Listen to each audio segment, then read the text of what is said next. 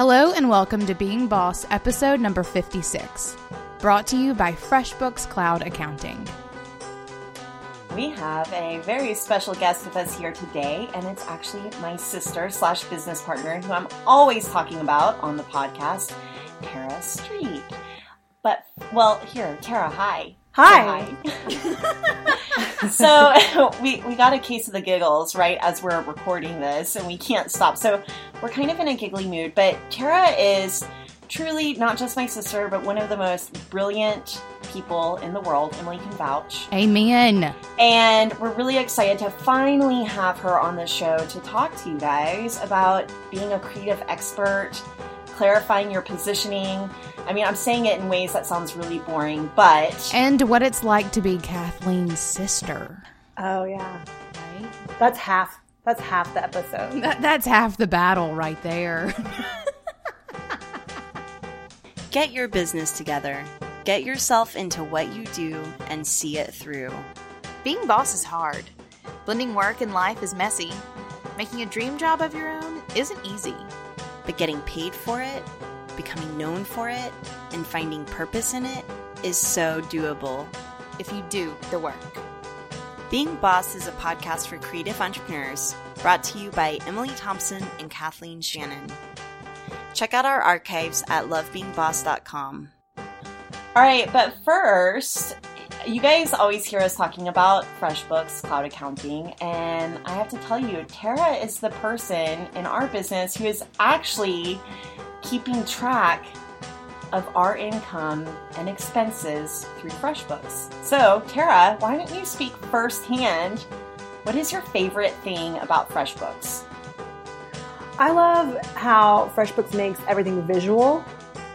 This sounds very rehearsed. I forgot I was going to be talking about this. At FreshBooks, totally just put her on the spot. No, I was just in FreshBooks. I really like how it makes it visual. So I can look at charts and reports and all that good stuff that you guys know I love, charts and reports.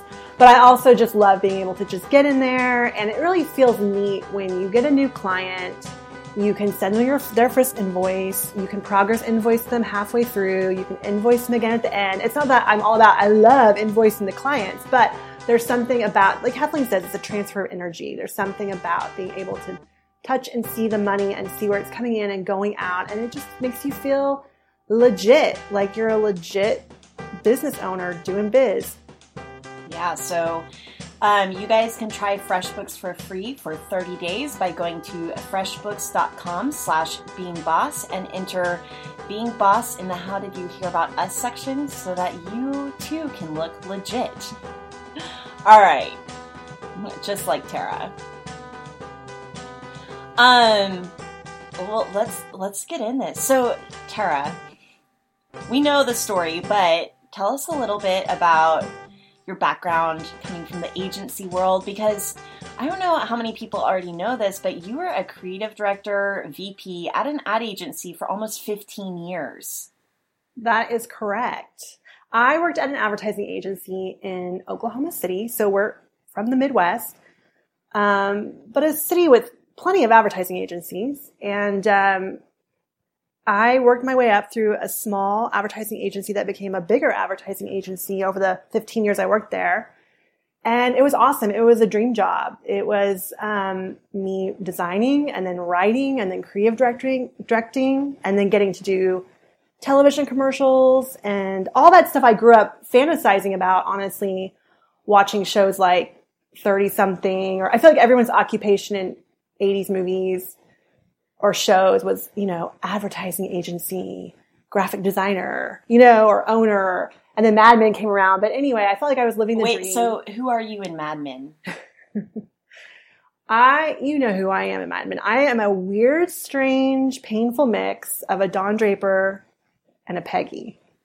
So whenever Don Draper and Peggy have scenes together, I kind of have to put my hands over my eyes or almost change a channel because it's so tense for me, because I'm definitely like a Peggy in that I was a copywriter. And you know what? Even in this day and age, there aren't a lot of women creative directors. It's a guy's world. But then I also kind of always sided with Don Draper because if you watch the show, he was kind of telling her how it was. And in charge, and he was the boss. So I was the boss, and I was the young creative director coming up. Now, I also had a boss of my own. I was just the boss of my creative department. And so, which included me. You were the boss of me for 5 years. I was the boss of you for 5 years. And when our CEO was like, why don't you hire that intern, Kathleen, your sister? I was like, you don't know what you're in for. But everyone was like... Wait, didn't no one know that you guys were sisters for a while? No, they did. And that was a thing, right? They did in the team, right? So it was probably 15 or 20 people, maybe 25 people when Kathleen was interning there, which is all innocent. Your sister's interning, no big deal. But we really needed an awesome kick-ass designer. I wanted Kathleen. So the people inside the agency knew, but when we started meeting with clients, we were really embarrassed about it, and we never really talked about it. And then it got awkward whenever, it's not like we look a lot alike, but maybe podcast listeners can attest to this. We sound a lot alike. And so sometimes if a client hadn't seen us for 6 months, they would get confused, like who. And I think even like our mannerisms and yeah. Okay, but then new people would get hired on in the agency, and I would be like, oh, my sister, blah, blah, blah. And they would think that I was like, hey, sister. Because we forgot to tell them. Like, hey, sister. Like, hey, sister. So anyway, a lot of people in the agency, whenever they would start, didn't know. And then that was always funny whenever they found out we were sisters. It was hilarious. So then I quit the agency at about 5 years in, because I had been blogging. I was gaining some traction with freelance on that side of things. So I quit, and I was working for myself for a year.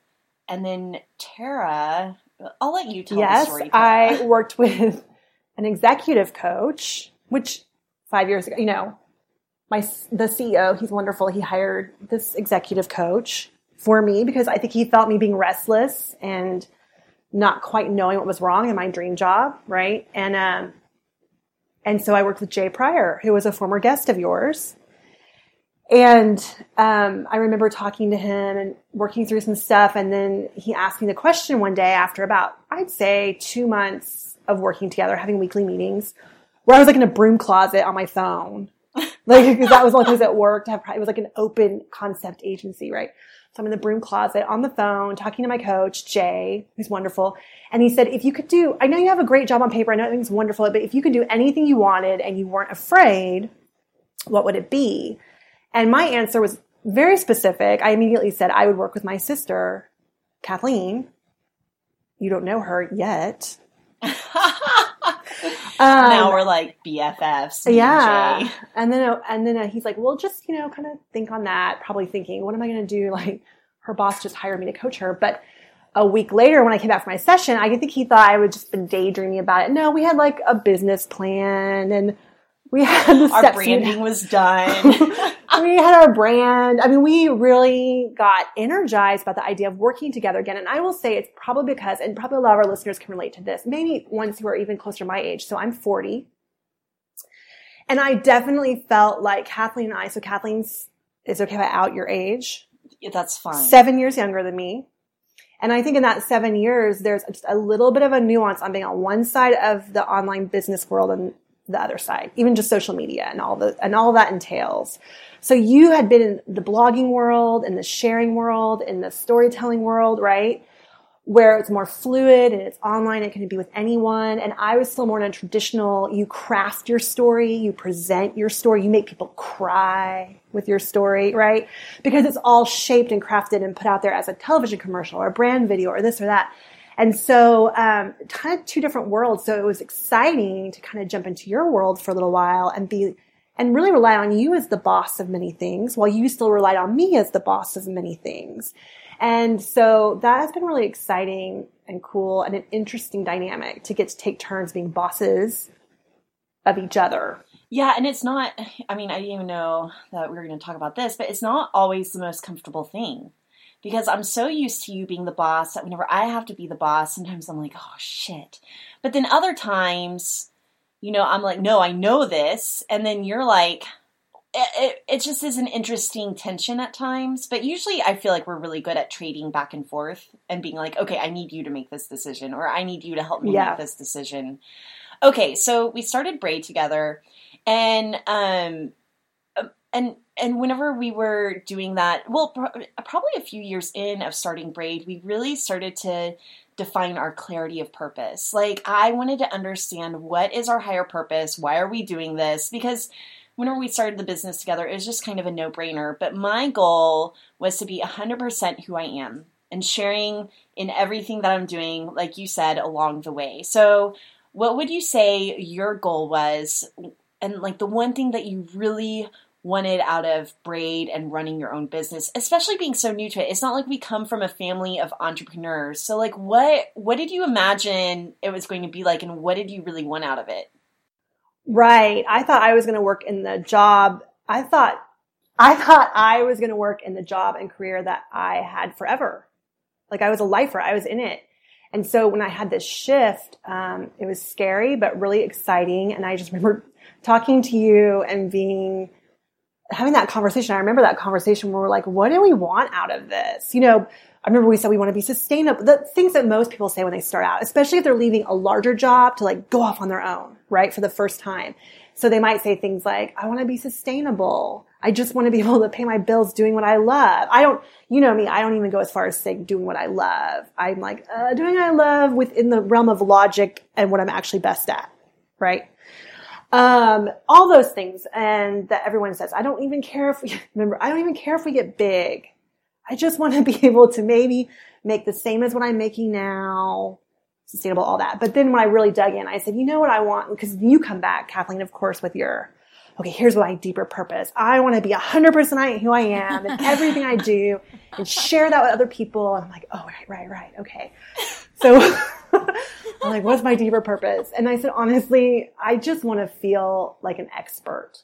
And I want to know that what I'm talking about or speaking to, not just like in an interview like this, but when I'm speaking with our clients, that I know 100%, that sounds strange, that I'm in the right. Does that make sense? Like, I know what I'm talking about. We've done this 100 times, and it's not so I can be bossy of them. It's so that I'm not starting over from scratch every time. I spent too many years coming up with the next concept, right? Based on how creative you could be or clever you could be, and winning that pitch and winning that client for the agency. And I love the idea of working through a process and a method that I could then really see patterns again and again in the creatives that we work with, and just really help them feel heard and understood, but then bringing to the table like, listen, I've heard this before. Here's what we're seeing. Let's help you this way. So I just love the idea of feeling like a creative expert in everything we do and not feeling like we're faking it. Because at the beginning days, you have to accept that a lot of times you feel like you're faking it. And so that was my desire, was to feel like this isn't fake. This is for real, right? And you know, it's so funny because coming up in a creative background, I think that I always really liked the idea of starting from scratch, even though it creates a lot of fear in you. So I think it was even just like last year, I was like, you know, that method process thing that you're preaching, Tara, like, wow, I get it. Like, it only took me 4 years. But I would say, like, you know, even Emily and I both, like, this is why we're constantly launching new things or starting a podcast, and we're constantly venturing into things that we don't know. So there is something really nice about just being able to rely on a method or a process. And sometimes people ask us, how do we book out so far in advance? And again, I think it's because we know our method and we know that we're not going to have to, I mean, we're figuring new stuff out for our clients, but our approach is the same every time. And I'll let you talk about that more, but. I know, because when you start talking about it, it can sound a little assembly line-ish. Exactly. But it really isn't. I don't know how to say that more clearly. It's not like you're creating a product over and over and over again that's cookie cutter. You're just using the same techniques and tools to get the information you need. So we do branding, right? So we created this method to get the information we needed to know we were really serving our client and right. Like, we were reflecting back at them what they were telling us in a way they never heard it before. And that tool just happened to become a method that works for us every time. So, and Emily, sorry, I cut you off. You've been on the other end of this. Like, what did it feel like going through the method? Well, and also Emily's clients go through the method now too. Right. A lot of them do. Mm-hmm. Yeah, I mean, I love it. That's why we put our clients through it. I love that you guys, because you also came out of the gate with this method developed. I mean, you launched Braid with the Braid method. And so it wasn't even, and I know it's gone through a couple of transitions over the years, because I've been through it 10 times. At this point, like starting with myself, 4 years ago with Indie Shopography. And then now we put, I don't know, probably easily a third of our Indie Boom clients through it, if not more than that. So I know that it's changed a bit, but my favorite thing about it was that you guys came out of the gate, launched Braid Creative with the Braid method, and it was this solid method that you used to put your clients through so that you could get the information you need, so that you could give them what they need. So, I mean, I love it. I always found it super inspiring as someone who started from the ground up, not with 15 years under my belt, but with like, you know, a website I had built for myself once. I like had to develop that for me. So for me, like I definitely was super inspired by the Braid method and how it was that you guys had created this method for your creativity that allowed you to book clients easily because you knew what you were selling, and it allowed you to service your clients easily because it was the same method for each one. It allowed you to book clients out because you knew exactly how much time it would take to process each client. It was I love it. I think it's something that every creative service provider can learn from, this idea of knowing what you're good at to a level that you can create this package that you can sell over and over again and service each of your clients in this really, really pre-built way, but it ends up being a super unique experience for each one. And I can speak on that because I've literally gone through it with 10 different clients, and every single one of them is so in love with what they get out of it. It's by no means the same thing each time, but the experience on this side is each time you go through it. It's awesome. So like, I just imagine someone listening to this episode and being like, what the hell is a method? If they're anything like me, because again, I'm in the method and like, I didn't even fully understand it. I mean, I'm joking that like 4 years in, but really probably about a year in. And then I was like, oh. So basically and Tara, you might have something to add to this, but basically what I would say is if you are a creative and there is something that you really want to be doing and something that you really want to be known for, write down what that is. Like write down what the deliverables are. And then, so that's the end is the deliverables.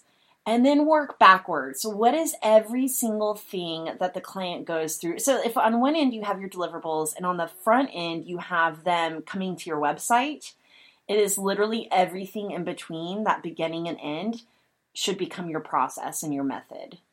Am I saying that right? Do you think? Yeah, absolutely. In fact, yours is more literal. People can understand that. I use a metaphor, the girl on the diving horse story, but let me get that in a minute. But I would say that if you're sitting there thinking about them having a process, most people call it process or a method, and it's kind of freaking you out, you probably already have one, and it's like the ingredients of what you always do, and you take it for granted because you don't do it in a structured way. So for some people, it's just lining up your ingredients like you would ingredients on a countertop before you start cooking, right? And then for other people, some people line up their ingredients before they start cooking. Not the way I cook, guys. That's how Tara cooks.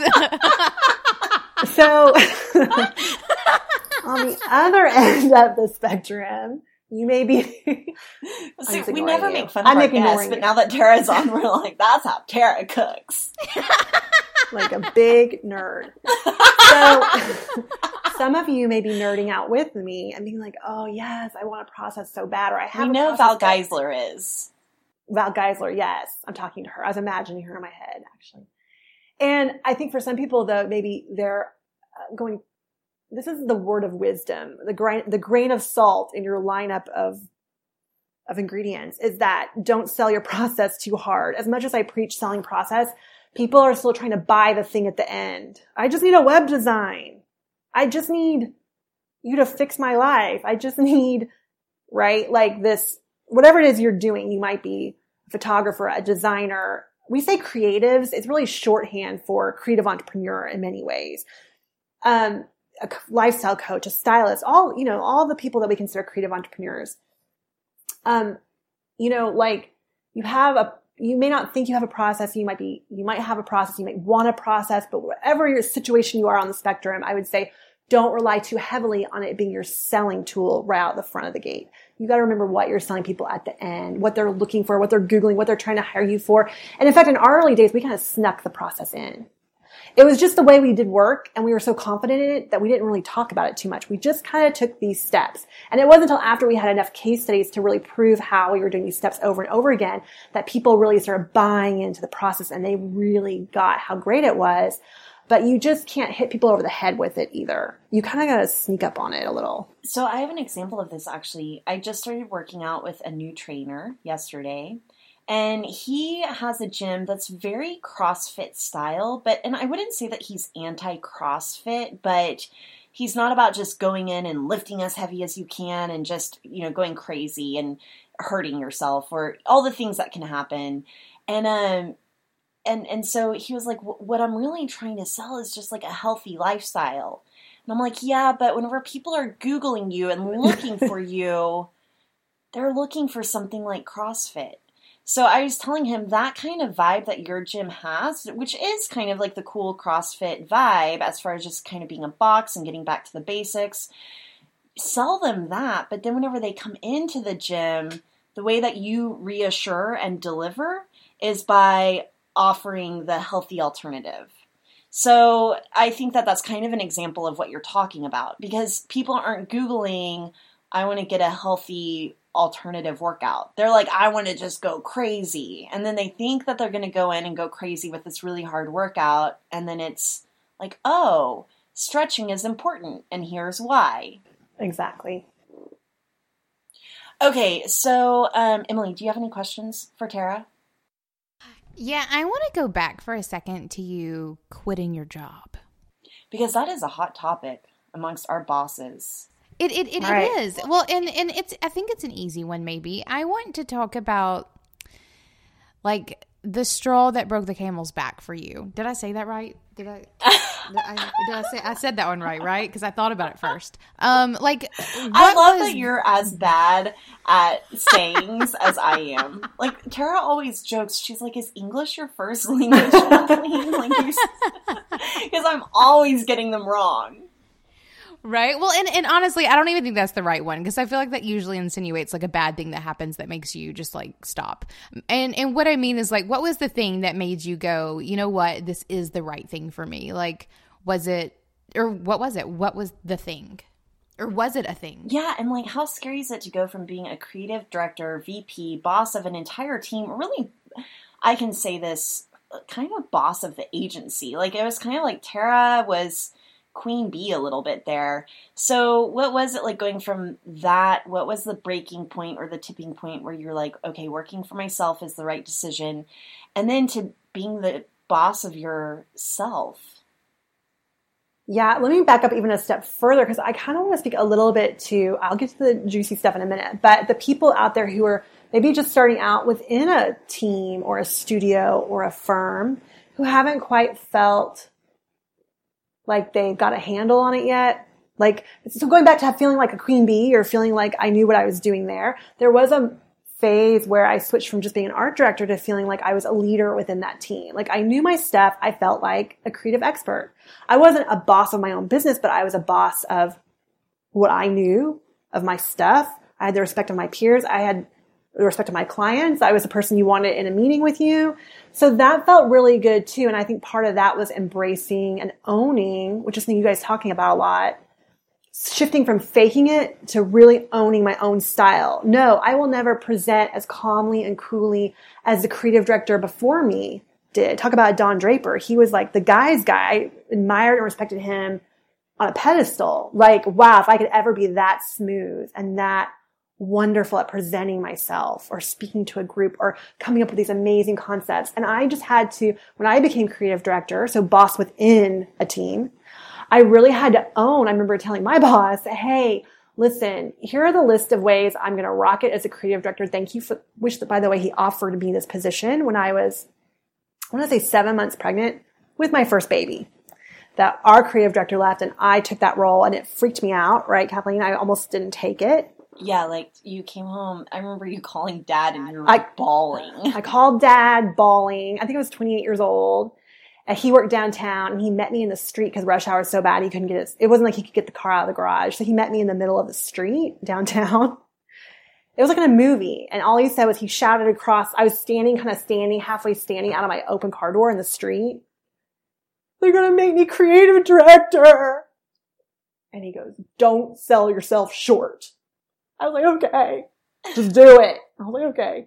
And then it was great. It was easy. I had to learn how to be boss, right? I thought all that this doesn't make a sense. All that responsibility would ruin my life. It was too much pressure. I can never be as good as I thought I could, be. And I really just had to own it. You know what? My presentation style's a little more spazzy. I might get a little more flustered. I might be a little more funny or weird or offbeat than my creative director before me. But whatever, people are going to love it. And they did, And so I just had to own it and find my own style, not only in how I spoke or led or guided people, but also just in creative and copywriting. Wait, so did you actually have that thought? Like, I'm just going to own it. Like, I might be, whenever you're pointing out all those things, there's like a certain amount of self-awareness there. I did because I had a list. Oh, you made a list. I made a list. Of course, Tara. Because it was the only way I could rationalize, I will accept this new role. It's not going to kill me. Here's why. I'm just going to do it this way. And this is the way I'll do it. And I just have to be okay with it. Of course, I was still freaked out. But it helped me own it. So fast forward to probably 7 years later, after owning this boss role, it was now time for me to be my own boss, which is something I never considered doing. And so when it comes to the straw that broke the camel's back, I would just say it was a mix of things. I'm a slow decision maker. I am the opposite of Kathleen. Kathleen is a hot spark, quick decision maker.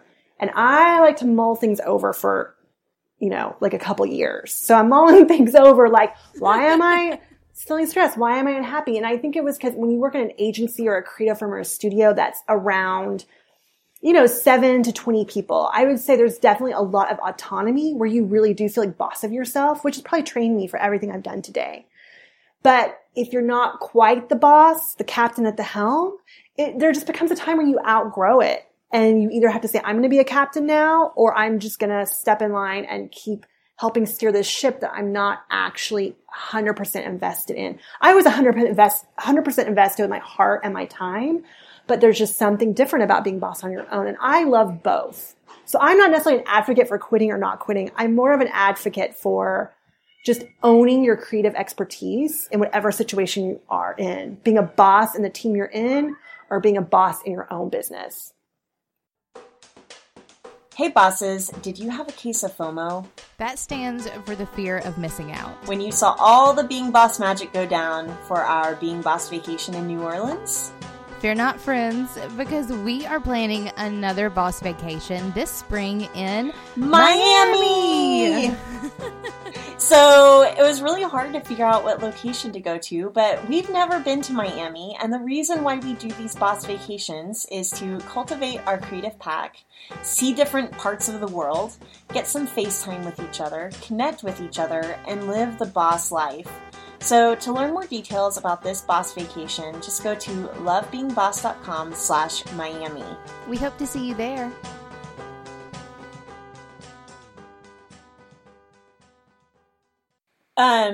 Okay, so you talk a little bit about people feeling like an expert, a creative expert, whether they're inside the walls of an organization or company, which we all three of us would never tell anyone to quit their job. And we think that you can really rock it as a boss and be a boss in an agency. You can have a personal brand within an agency or a company. But either way, talking about being a creative expert, can you talk a little bit more about that? Because I feel like the word expert is really intimidating to so many of our clients, and it really brings up these fraudy feelings whenever you start to throw that word around. So let's talk about that a little bit. I know, and I never even really thought about that until I did start hearing people not only being boss listeners, but, Braid clients feeling weird around the word expert. And I get it. I guess I just think of it like a guide or someone who just knows their stuff. And it doesn't mean overly credentialed or you have to have a PhD in something, although technically the term expert comes with that connotation, right? But I think it's more like a creative. We even do this for our clients. We'll say, okay, just think of yourself as a guide or even a specialist. I don't know, maybe that has like a surgeon, but like a specialist. It goes back to the girl on the diving horse. So this is a story I was going to tell earlier where this idea of, you go to the circus or I imagine like a 1940s little carnival that comes through town, right? And they've got the big top and they've got, the strongman. They've got all that stuff going on. And then there's the girl on the diving horse. I think this is probably a movie we saw like in the 90s or something. But anyway, so the girl on the diving horse, right? She climbs up the ladder on the rungs. We're going to get so many emails about that movie. Like I feel like all of our wild horses, wild hearts can't be broken. Oh. Anyway, so the idea is thinking about like your competition or the people who do everything for everyone, or even yourself trying to be everything to everyone in a 3-ring circus and throwing it all in, right? To make everyone happy and to make sure you get hired and make sure you make money. So you're throwing it all into the big top, right? You're trying to do everything, a Jane of all trades. Whereas we really coach and guide people to think of themselves as the girl on the diving horse, where a few, maybe not as many people, but still, some people are coming over to your little area, right? And your bleachers, and they're sitting down to see the girl on the diving horse, and that's you, and you're going up the ladder, and half the drama is going up the ladder. So those are the steps of your process, right? You're building anticipation, you're going up the rungs, whatever the steps that you're taking to deliver, that's you going up the ladder. And then you have the outfit. I always think of that as like your personal brand, and you've got the horse. I always think of the horse. Now this is where we're going to get the comments because it's horrible animal cruelty. Making a horse dive off a diving board. They don't do that anymore, I don't think. But anyway, whatever. We're romanticizing it. So the horse is like your tools. Like you're a photographer, you're a writer, you're whatever. The horse is just the tool, but you're the expert. You're the girl on the diving horse, and you're the one that's going to jump for your clients or for your audience. And you take the leap, hooray, and everyone remembers the girl on the diving horse, right? And then you do it again. And then you do it again. And every time you do it, it's like you just become more and more known for that. And some people may call that being niched or niched. And we don't push being niched or niched. We don't push being specialized so hard that we don't let you break your rules, right? But it definitely is something to think about when you think about, what do I want to be known for? And that's also another way of thinking of what kind of expert do I want to be? And just trusting that the more times you practice it and practice it and practice it, the better you get. But some people, they've already been practicing it for a long time, and now it's about owning it. So that's the other side of it. You may be transitioning into finally doing what you want to do, not just thinking of it as work, but as your calling. And so how do you own that? And not just be an order taker to your clients or jack of all trades who will take on any project that comes along. Okay, let's say you're the girl on the diving horse and you're like, okay, but this is really cruel to horses, or I'm tired of doing this. My eyeballs hurt from smashing into the water, or whatever it is. And you're like, Kathleen, that girl went blind in that movie. Oh my God. That's why you just said that. This is based on a true story. She's not just a movie. Spoiler alert. From a movie from the 90s.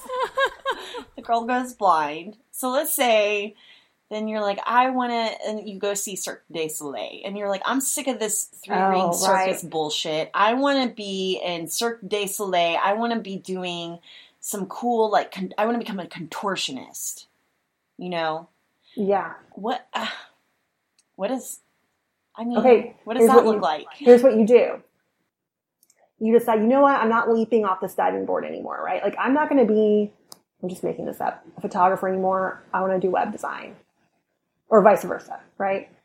So you go over to Cirque du Soleil and you're like, I don't want to dive off this diving board anymore. I want to try something new. But I think if you practice being a specialist at something, getting really good at something, that when you move on to the next thing, you already know what you don't want it to look like.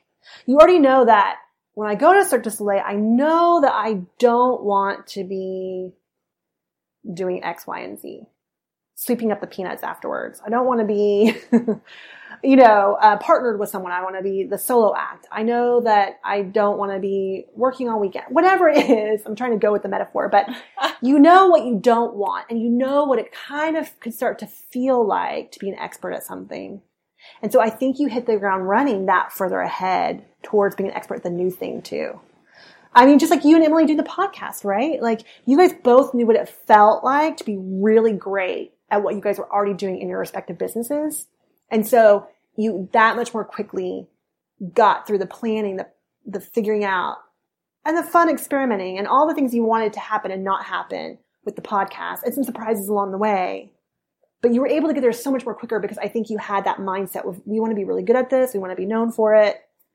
We're not going to just do everything. I see so much in our businesses that people, whenever they're wanting to transition what they're doing, even myself, whenever I went from wanting to just be an art director and designer to wanting to go get Martha Beck coaching training, I didn't understand what it meant for my business. And I remember, I was like, I'm not going to be a designer anymore. I'm retiring. and it feels like it, or just really not understanding how the dots are connected. And now in hindsight, I can see really well how my design experience and art direction, history and expertise blends in with the creative coaching. And then that turned into the podcast and this really unique constellation of connecting the dots, right? So I feel like we see a lot of creatives kind of wanting to disown their previous experience. So part of the reason, or part of the way that we got our name Braid, a lot of people think that it's because we're sisters and that we were braiding each other's hair whenever we were little, which I think Tara was like literally braiding my dreads about a year ago. It's like, I want a double French braid, but that had nothing to do with our name. So Tara, can you explain a little bit about our name and kind of that blend, like not just blending the personal with the professional, which people hear us talking about all the time, but also kind of where you've been and where you're going. Yeah. So, okay. Well, back to the story of our name, we were, a week later with our business plan and our idea to start our own business. Right. We knew we had to come up with a name, and we often, encourage our clients or ask them, like, why aren't you using your own name? Right. Because so many of the branding we do is personal branding, or it's one person or a solopreneur. We didn't have that option because there was two of us, unless we wanted to sound like a law firm of Street and Shannon. So we knew we needed a name. And I was like, and who knows, I might be getting a divorce or something. I'm not. But it is Kathleen. You just never know. We needed a name, and we wanted it to be good. We wanted it to be meaningful, and all the things you want your name to be. And I remember we gone through a list together, but I was on the front porch with, then my boys were, one of them, I can't remember, where it was a toddler.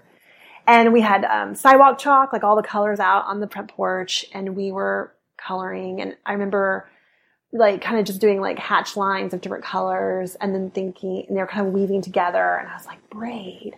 Like that's a kind of a cool name because it's the idea of weaving together. Or I was looking at all these different chalks. Like it's all the things, right? And so it's almost opposite of what we always say. Like you need to narrow in, but really you also need to blend all the things. And yeah, you need to discard the things that are no longer serving you.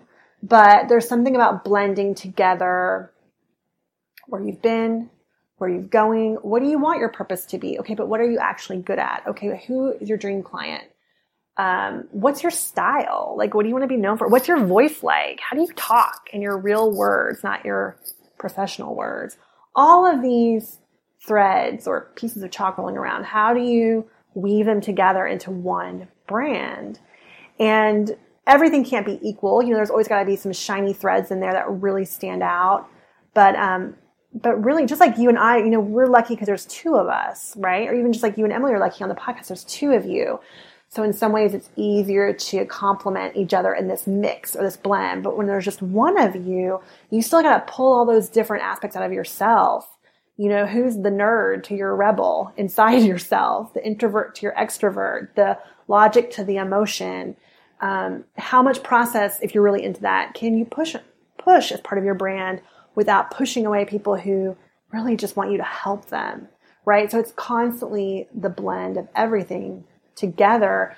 The number one requests we get from, I think all the people that follow you guys and follow us, they get this. They get that their mix or their blend is what makes them special.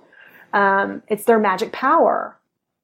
And the problem is it's also the same thing that gives them the most insecurity.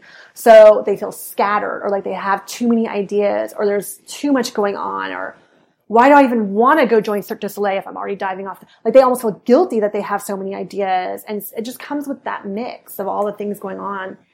And the number one thing that people ask us, like, help me with this, is I need a clearer message.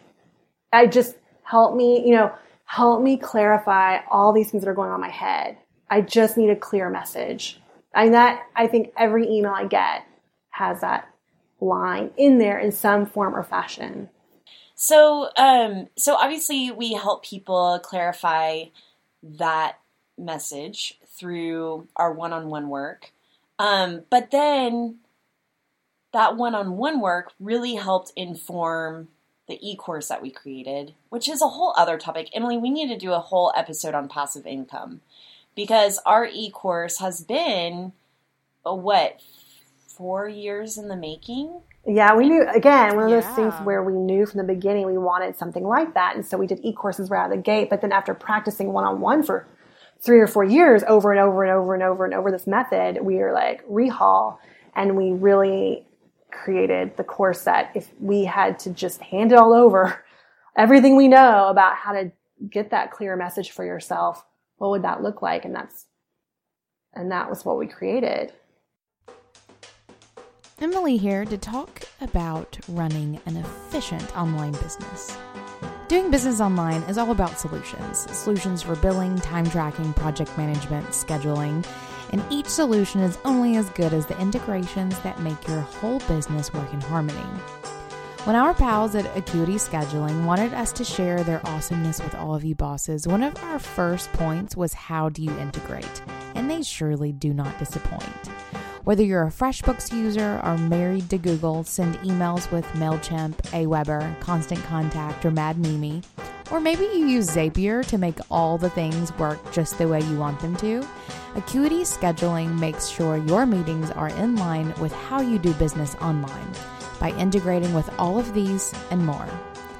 Schedule clients without sacrificing your soul. Sign up for your free 60-day trial of Scheduling Sanity at acuityscheduling.com/beingboss. Now let's get back at it.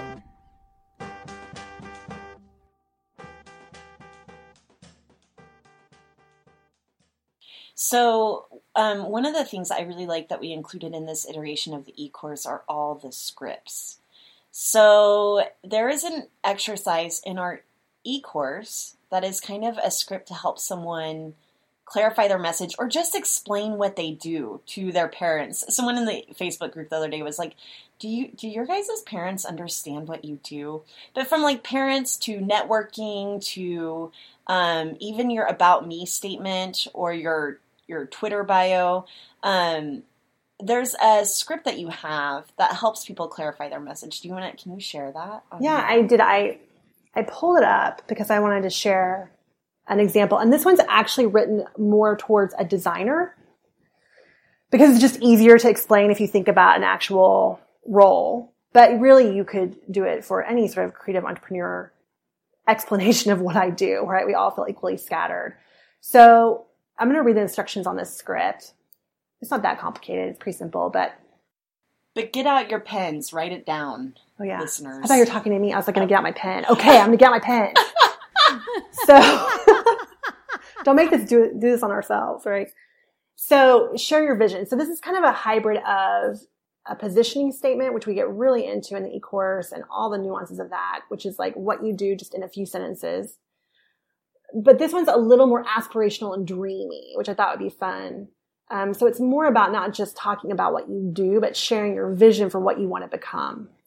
So imagine it's 5 years in the future and you are creating the kind of work you want to be known for and only working with dream clients. I would also add in the way you want to be working. So even more importantly lately, I feel even more passionate about dream engagements beyond just dream clients, right? What does your brand and business vision sound and feel like? So if 5 years in the future, it's already happening. Emily and Kathleen, you can practice, like, imagine it in your head. Like So closing my eyes and swaying my head. Close your eyes with your Imagining head. I'm blank. So your name here, I'm blank. And I'm a designer. I love designing, and then blank, your specialty. So whatever it is as a designer or a lifestyle coach or a stylist or a web developer or any of those things, I love designing, creating, guiding, coaching, blank, your specialty. So try to take a stab at what that specialty is. You can break your rule. You can't break it unless you write it down first. So my name here, and I'm a designer. I love designing. My specialty is this.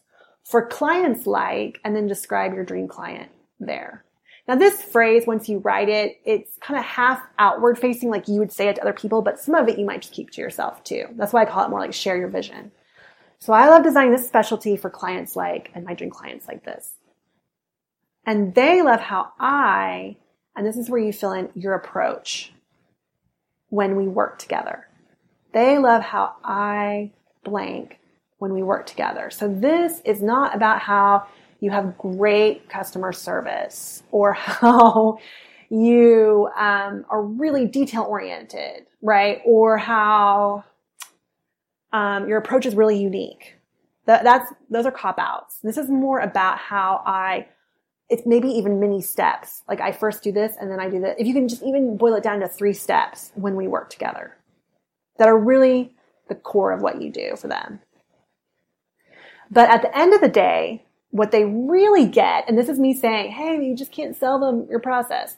But at the end of the day, what they really get, underline really, like what's that deeper deliverable? What they really get is your deeper deliverable for them. And deliverable is just another word for offering or the thing that you gave them. This can get a little more woo-woo. Like it could be a feeling that you deliver for them. If you can get really specific about it. Because I'm more than just a designer or coach or stylist or developer. I'm a blank, and that's your creative expertise. I can't wait to try what's next for me, which is launching a blank, and that's your next big thing you want to do. It doesn't hurt to say it out loud. Kathleen's a testament to saying it out loud, and then it happens.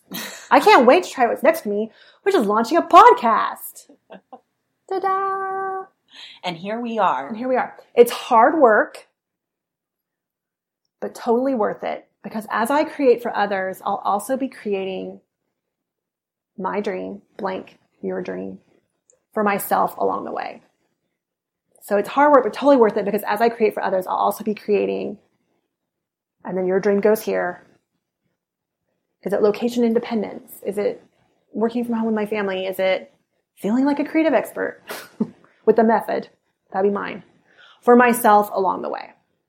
And so it really is a mix of kind of owning what you've already done or starting to do, plus that other aspiration. And sometimes you'll find that the things that you thought you couldn't really weave into your brand because they sound too pie in the sky or future thinking, actually, when you edit it all together, what you're doing now, it kind of sounds pretty natural. And it kind of lets people know what you want to be hired for. And it kind of creates what it is you're wanting to do. So that's a kind of a tall order saying, fill this out because there's a lot of work that goes into figuring out those blanks. Those are some big blanks. Your specialty, your dream clients. What is my approach? What is my deeper deliverable? How am I a creative expert? What's my next big thing? What's my dream? Like all of those can be hard for different reasons for different people. So that's why we have so many other exercises too that we do. But I just want to say you can't do this yourself, right? Like help, I need a clearer message, right? It's really just reflecting back at yourself all the things that you're doing and honing them in. So you don't have to hire someone one-on-one. You don't have to take a course. You don't have to be in a program. I mean, it helps. I mean, we don't mind if you take it, right? But if you were doing it yourself, basically, I think all it takes is 1, devoting the time to do it. 2 is the Kathleenism, giving yourself permission.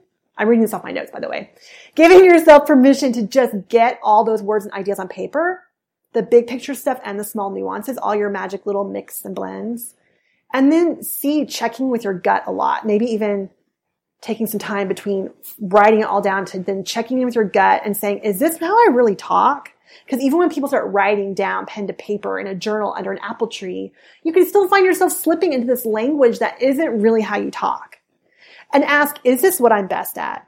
Am I over explaining or over proving myself here? Am I forcing a style or tone that I think is in vogue or popular or people will like me for? Am I being a people pleaser or am I sticking to my point of view? So this is where we can get like tough love. You just have to be tough love on yourself. And then D, step back. So this is the last step. Step back, see what you can organize and refine and hone and squish into that clear message with visuals. That's our other secret ingredient. You got to pair your message with visuals and keep that blend of emotion and logic. Don't completely edit out or silence one side of yourself or the other. You know, we all need that left brain, right brain. We say Captain Kirk, you know, Mr. Spock for Kathleen and myself. We all need that. And, you know, you and I are able to kind of outward facing be that. Like, I'm kind of the crazy creative. And even in my marriage, it's that way too. And then I've got my, you know, methodical sister and my methodical husband. But the truth is that we're all both. Absolutely. And everyone has a blend like that.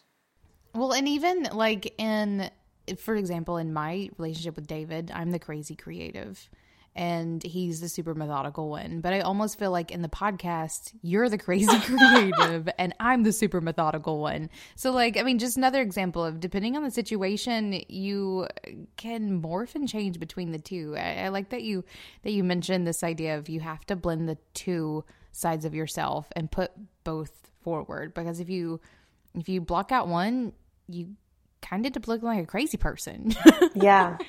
Or you sound like a robot, you know, like a jargony robot. So I also want to talk about whenever it comes to the blend and your brand and all of that, a big piece of it, and the piece that I'm really passionate about is sharing it. Your brand, especially your personal brand, it cannot live or exist in a vacuum. And even, you know, I'm constantly reading and evolving and learning. And after reading Big Magic, I was like, oh my gosh, I've been telling everyone to narrow in. And now I'm like, oh my gosh, I just want to expand out and tell everyone I was wrong and just be creative. But that's not true either. So this is where I think tools like blogging and podcasting and periscoping are really great places to start trying on a voice, to start trying on a different style, and you can just slowly evolve. So one of the things that we say over and over is it should just, as you evolve your brand, it should just feel like the next chapter. And sometimes it might even feel like the next book. And then people are like, oh, whoa. I'll use Elizabeth Gilbert as an example. She wrote Eat, Pray, Love, and now she's writing a book on creativity and fear. You know, like Right. You would think that those seem like quite a departure from each other, but then in her own, you know, her own braid and her own blend, it all makes sense. So again, I just think that sharing it and being okay with sharing as you go, you don't have to have it all figured out quite yet, but that's what's going to help you really hash out your creative, at least for me, this is how it's been. I've been able to hash out my creative expertise in real time with everyone watching me while I'm doing it. That's right. And we even did a post, what you share or what you write. It doesn't have to be writing, but that's my tool. What you write shapes in many ways what you become. So and sometimes the experiences become before what you're writing, and sometimes what you're writing kind of shapes the next thing that you deliver.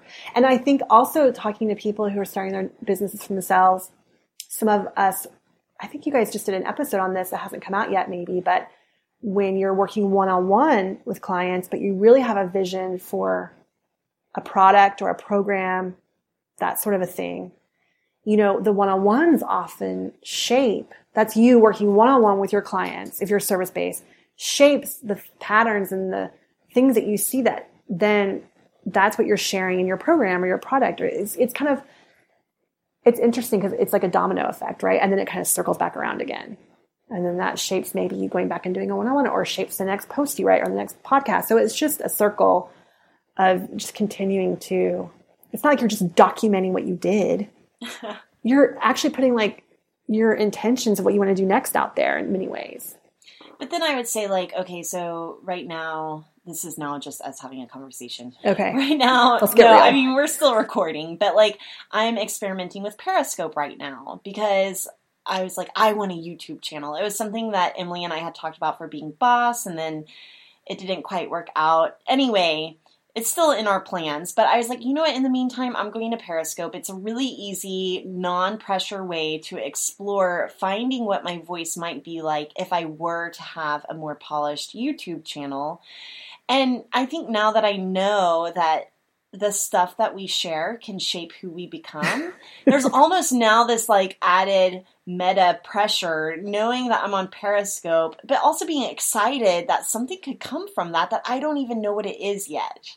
Right. So there is still plenty of room, no matter how methodical or process driven you are, there's room for experimentation. You know, even Tara, in our business, I don't know if a lot of people know this, but Braid Creative and Indie Shopography together own Being Boss.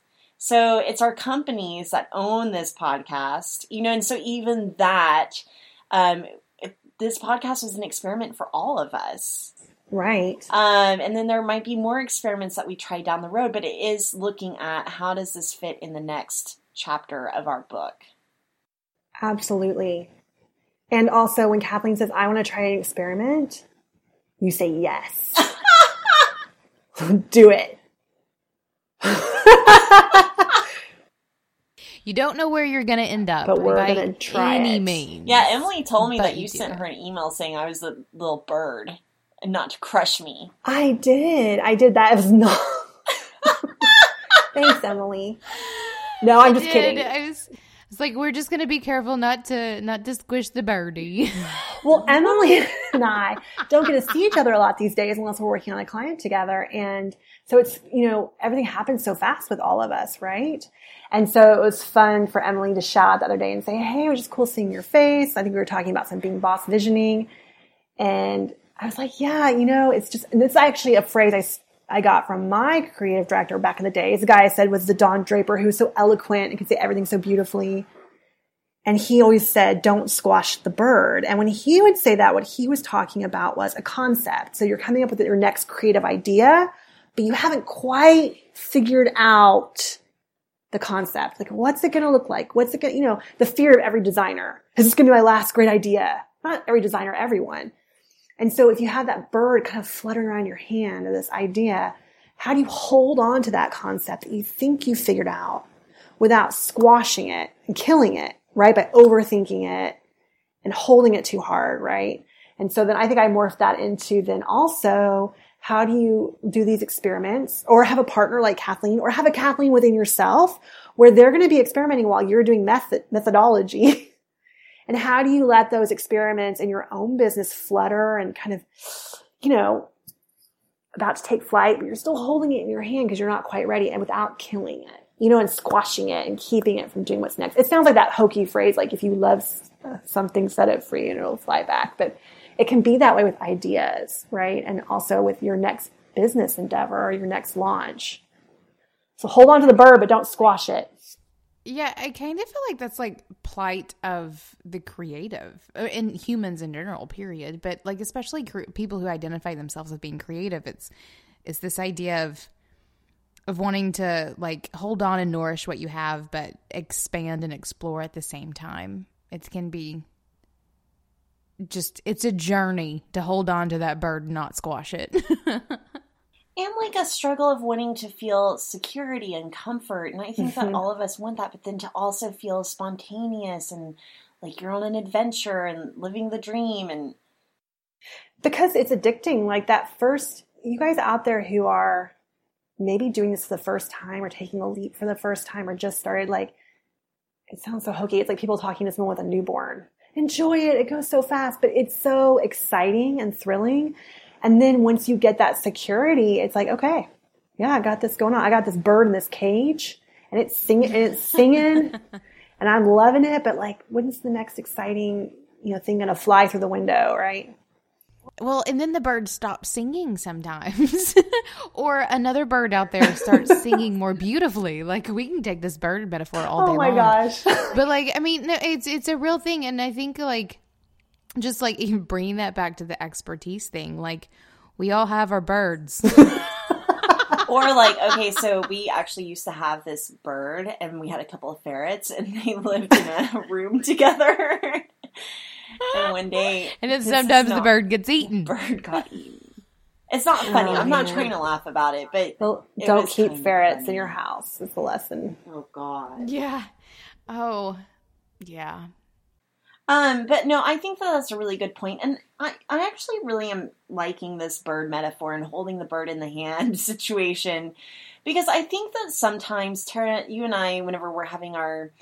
like road trip conversations, as I like to call them, sometimes just having the idea and acknowledging it and talking about it is good enough. And then we know, okay, it's in the universe.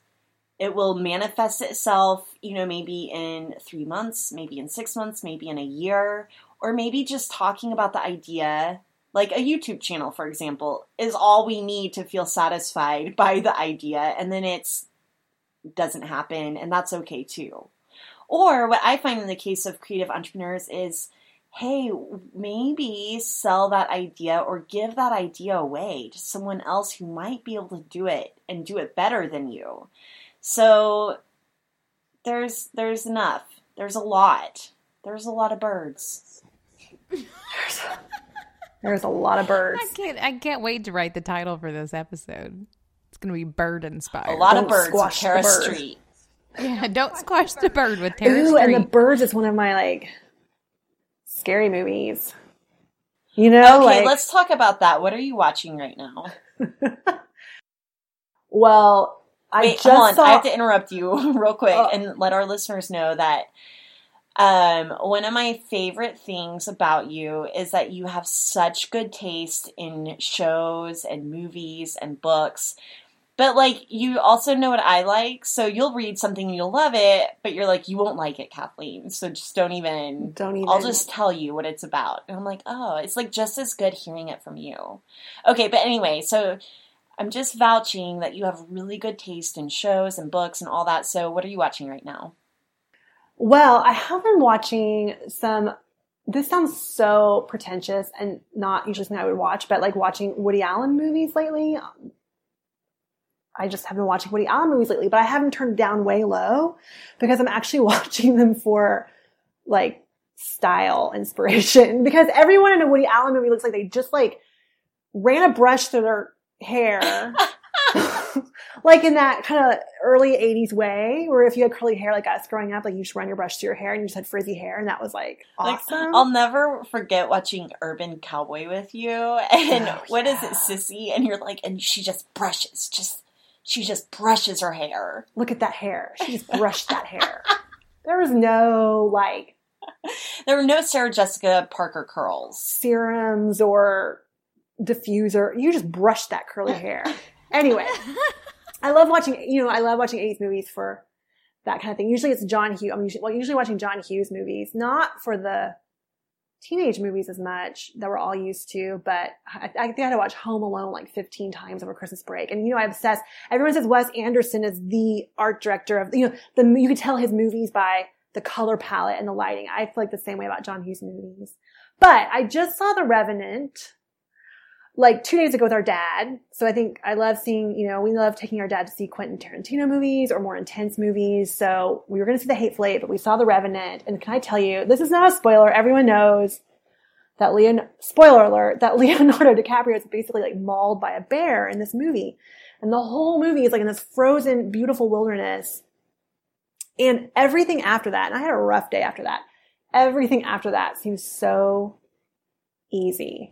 Because I was not A, being mauled by a bear, or B, dragging my body through the frozen wilderness. I just had to help my kid turn in a late science fair project. Or, think about what I was going to talk about today. Or, so that was a really intense movie that gave me a lot of context lately. At least I'm not being mauled by a bear. Okay, so probably around the time that you were 8 months pregnant and being offered creative director at your agency, Our dad also took us to go see the movie Hostel. Yes. Where basically tourists are being tortured by rich people. Yeah. So, that are like paying to torture them. Right. I am like, and it's funny because I feel like if you looked at us, like you would not expect this, but I'm curled up in a ball, trying not to throw up, like hands over my eyes.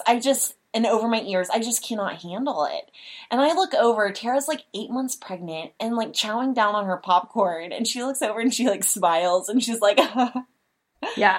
I'm like, that's not funny. I love me a horror movie. I didn't think it was funny. It was just like, yeah, I'm in my happy place. I got my dad on one side. I got my sister on the other. I got my horror movie. So whenever we were in New Orleans for Being Boss, I don't know if I told you this, Emily, we were watching American Horror Story to like wind down in the evening. American Horror Story Hotel. So to we're wind in down a hotel. In the hotel. In New Orleans. And in American Horror Story Hotel, sorry for the spoilers, there's a guy basically torturing people and like holding them up alive in walls. And I just like throwing acid on them. Like this really awful stuff. And then... And Tara's just snoozing. Yeah, she's like falling asleep. And we turn off the TV. We turn off the lights. We're laying there for about a minute. And I was like, I'm scared. And Tara's like, what are you scared of? It's just silly. It's funny. It's silly. It's like, I'm scared. I think I said it was campy. It's campy. It's stylish. Whatever. The people out there who like it, they get it. But I do love me some movies and shows, don't I? What are you reading right now? I am reading, oh no, is it Jenny Greer? She is a famous, it's on the Kindle, so I don't look at the cover, right? But I think it's called something like this. Oh, I get to say this now. This will be in the show notes. It probably won't. But no, it will. We'll include it's like Judy Greer. Maybe it's Judy Greer. Oh, please forgive me. This is the whole point, though. This is her whole point of her book, is that she's a famous, like, supporting co-star. You would know her the second you saw her. Like, she was in she's like thin, redhead. She's like in Jawbreaker and 13 Going on 30. She always plays the friend. Yeah. Right. And she just kind of has a quirkiness about her. And so I'm reading her book about herself and like kind of just growing up like we did in the Midwest. And, you know, just. I mean, I love a memoir.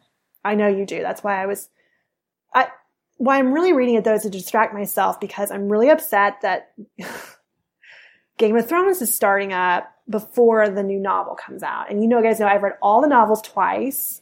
So it's almost like I can't read any other fiction. And Game of Thrones comes out. Kind of in a bind there. Are you not going to watch it until the book? I told my husband I wasn't going to watch it, and that kind of distressed him because he won't have anyone to watch it with. And he said the HBO said that the show wasn't going to follow along with the books, but I know that they know enough about how those books are going to end up that they can't veer that far off the path, right? I mean, they can't just completely screw it up. So I feel like I am so like in tune with like what I think is going to happen, that I'll just be able to tell by the first episode. Like, it'll be all ruined, and I'm more loyal to the books than I am to the show. So yeah, that's my current. You guys can tell this is why I really have a method. Why I really have a method for our business from day one was so that we weren't working late, so that we weren't working during prime time, so that we weren't working on the weekends. That's the straw right there. So that we can go home and watch some Game of Thrones. I mean, that's really what it comes down to. And just know that the work will be there tomorrow, and the good to be done will be there tomorrow, and that I can still watch either Woody Allen or people being tortured in a hostel. I'm watching Making a Murderer right now. I know you told me, but I have it on my list. Documentary, and then Emily texted me the other day, and she's like, "Okay, what's what?" So yeah, about that, Mikey texted me out of nowhere the other day, and he goes, "Ask your friend Kathleen what she thinks of Making a Murderer in one sentence." Oh, that was from Mikey? Why didn't you tell me? Well, because then I figured you'd get all flowery. I needed to keep it to the point. I thought you were asking because, like, you were trying to decide whether or not you were going to watch it. Well, I mean, it certainly influenced that. Okay, well, I'm watching it, and then I will respond to you again to send to Mikey, knowing that Mikey wants to know. One sentence. One sentence. To the point. I will get to the point. Emily, what are you watching? Emily doesn't really watch shows. I don't watch a ton of TV. David and I weekly watch The Prophet and Shark Tank because we're business nerds. But then I've also been I've been catching up on the 4th season of Continuum. Oh, you watch like some sci-fi stuff. It is. It's super sci-fi, and it's one that I just like found on Netflix a couple of years ago, and just like watched a season because it was on the first season. I was like, oh, that's good.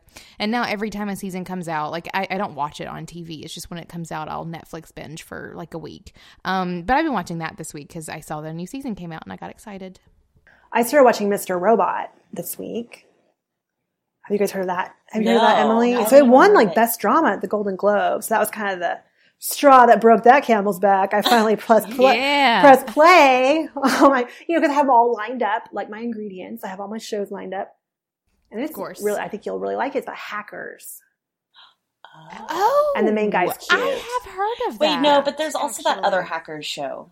They almost sponsored the podcast. No, it's not that one. Oh, yeah. It is. We will not name it because they did not sponsor the podcast. No, it is not.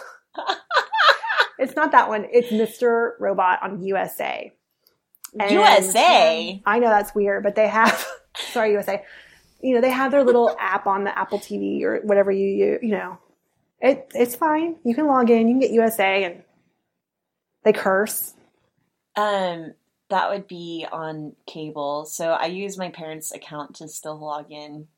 That's like the only thing that still makes me feel like not an adult. You can still use their account to also steal, I think, or log in. That's a nicer way of saying it. Log in. Like, we own businesses. We buy our own fonts. We buy rental houses. But you still sign into your parents' cable account. I love that. What is that cat? Someone let my kitten into this room. I guess that means it's time to go. It's time to go. Tell us where we can find out more about your e-course. My e-course. Our e-course. You can go to braidcreative.com. I think it's / e-course, but there's also a big yellow button. A big giant picture because we love sharing our e-course. And it's also a great way to learn about what it might be like to work with us. But really, we love our e-course because it's affordable and it's a nice way for people to dive into. If you like doing that script, and then, man, it's like diving into a whole other looking glass of those kinds of exercises for yourself. And I really love having been able to create that for people. So anyway, you go to braidcreative.com. There's the Braid Branding Method e-course for creative entrepreneurs. And we have a Facebook group for our e-course students. It's not as active as the Being Boss Facebook group, but there's a Facebook group. And we also have quarterly masterclasses where we're hopping on it. It kind of feels almost like a podcast where we're talking about different chapters in our e-course. And then we also just started what we're calling a book club to help our students be more accountable and connect with each other and talk about their insights in a more casual way. So we've been experimenting with that. But we continue to kind of try and figure out ways to connect and engage with our e-course students. But again, I think it's just a really great place to start, especially if you're interested in clarifying your own brand messaging, looking at your personal brand, your dream customer, all the different ingredients that make up your brand. So yeah, I'm proud of it. Oh man, I am too. Legit. I'm proud of it, and I didn't even do it. Well, I will say that, a lot of us, when we're creating content all the time, and you guys out there, when you're creating content, some of you may have the same thing I do. It's sort of like a vulnerability hangover, like Brene Brown would say, but it's more like you cringe to look at your work again once you've put it out in the world. And I thought when we launched that e-course, it's robust. It is a robust e-course that I would look back and cringe, but nope. Felt really awesome. Like, I felt like we realized it, Kathleen, that 100% who you are and 100% feeling like we were sharing some really great creative guidance. Full circle. All right, well, thanks, guys. We'll have a lot of links to everything in our show notes. Do the work, be boss. I don't think that's really how we end. I always forget Don't how squash we the end. bird. Don't squash the bird. Yeah, don't squash the And bird. it's easier than getting mauled by a bear. If you take Do it. anything away from this episode, These are today's lessons. the moral of the story is what you're doing is not as hard as even what Leonardo DiCaprio as an actor had Probably to do had to in go that through movie. to film that movie. Thank you for listening to Being Boss. Find show notes for this episode at lovebeingboss.com. Listen to past episodes and subscribe to new episodes on our website, on iTunes, SoundCloud, or Stitcher. Did you like this episode? Head on over to our Facebook group by searching Being Boss on Facebook and join in on the conversation with other bosses or share it with a friend. Do the work, be boss, and we'll see you next week.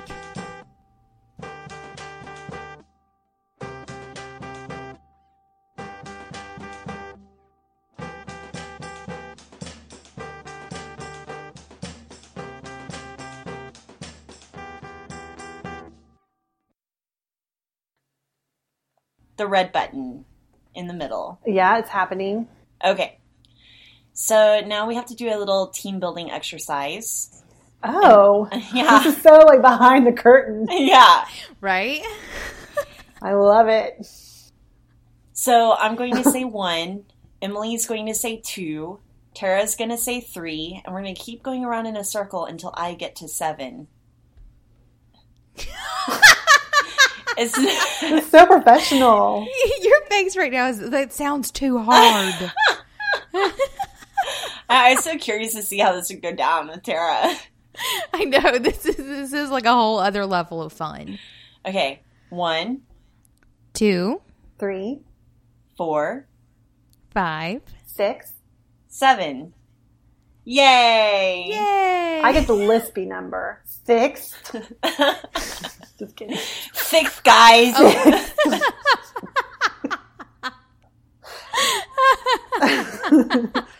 Okay. I'm so glad you're here. Oh, I need to get my little cave out. I need... Yeah, go get it. I need I to have it right here. Hold on. get my FreshBooks thing open. We're not usually like this, Tara. It's just I know. because... I like it. It's just because we can be. I'm gonna go because- pee. Oh my god. I'm sorry. Okay. Me too. What? You guys peeing?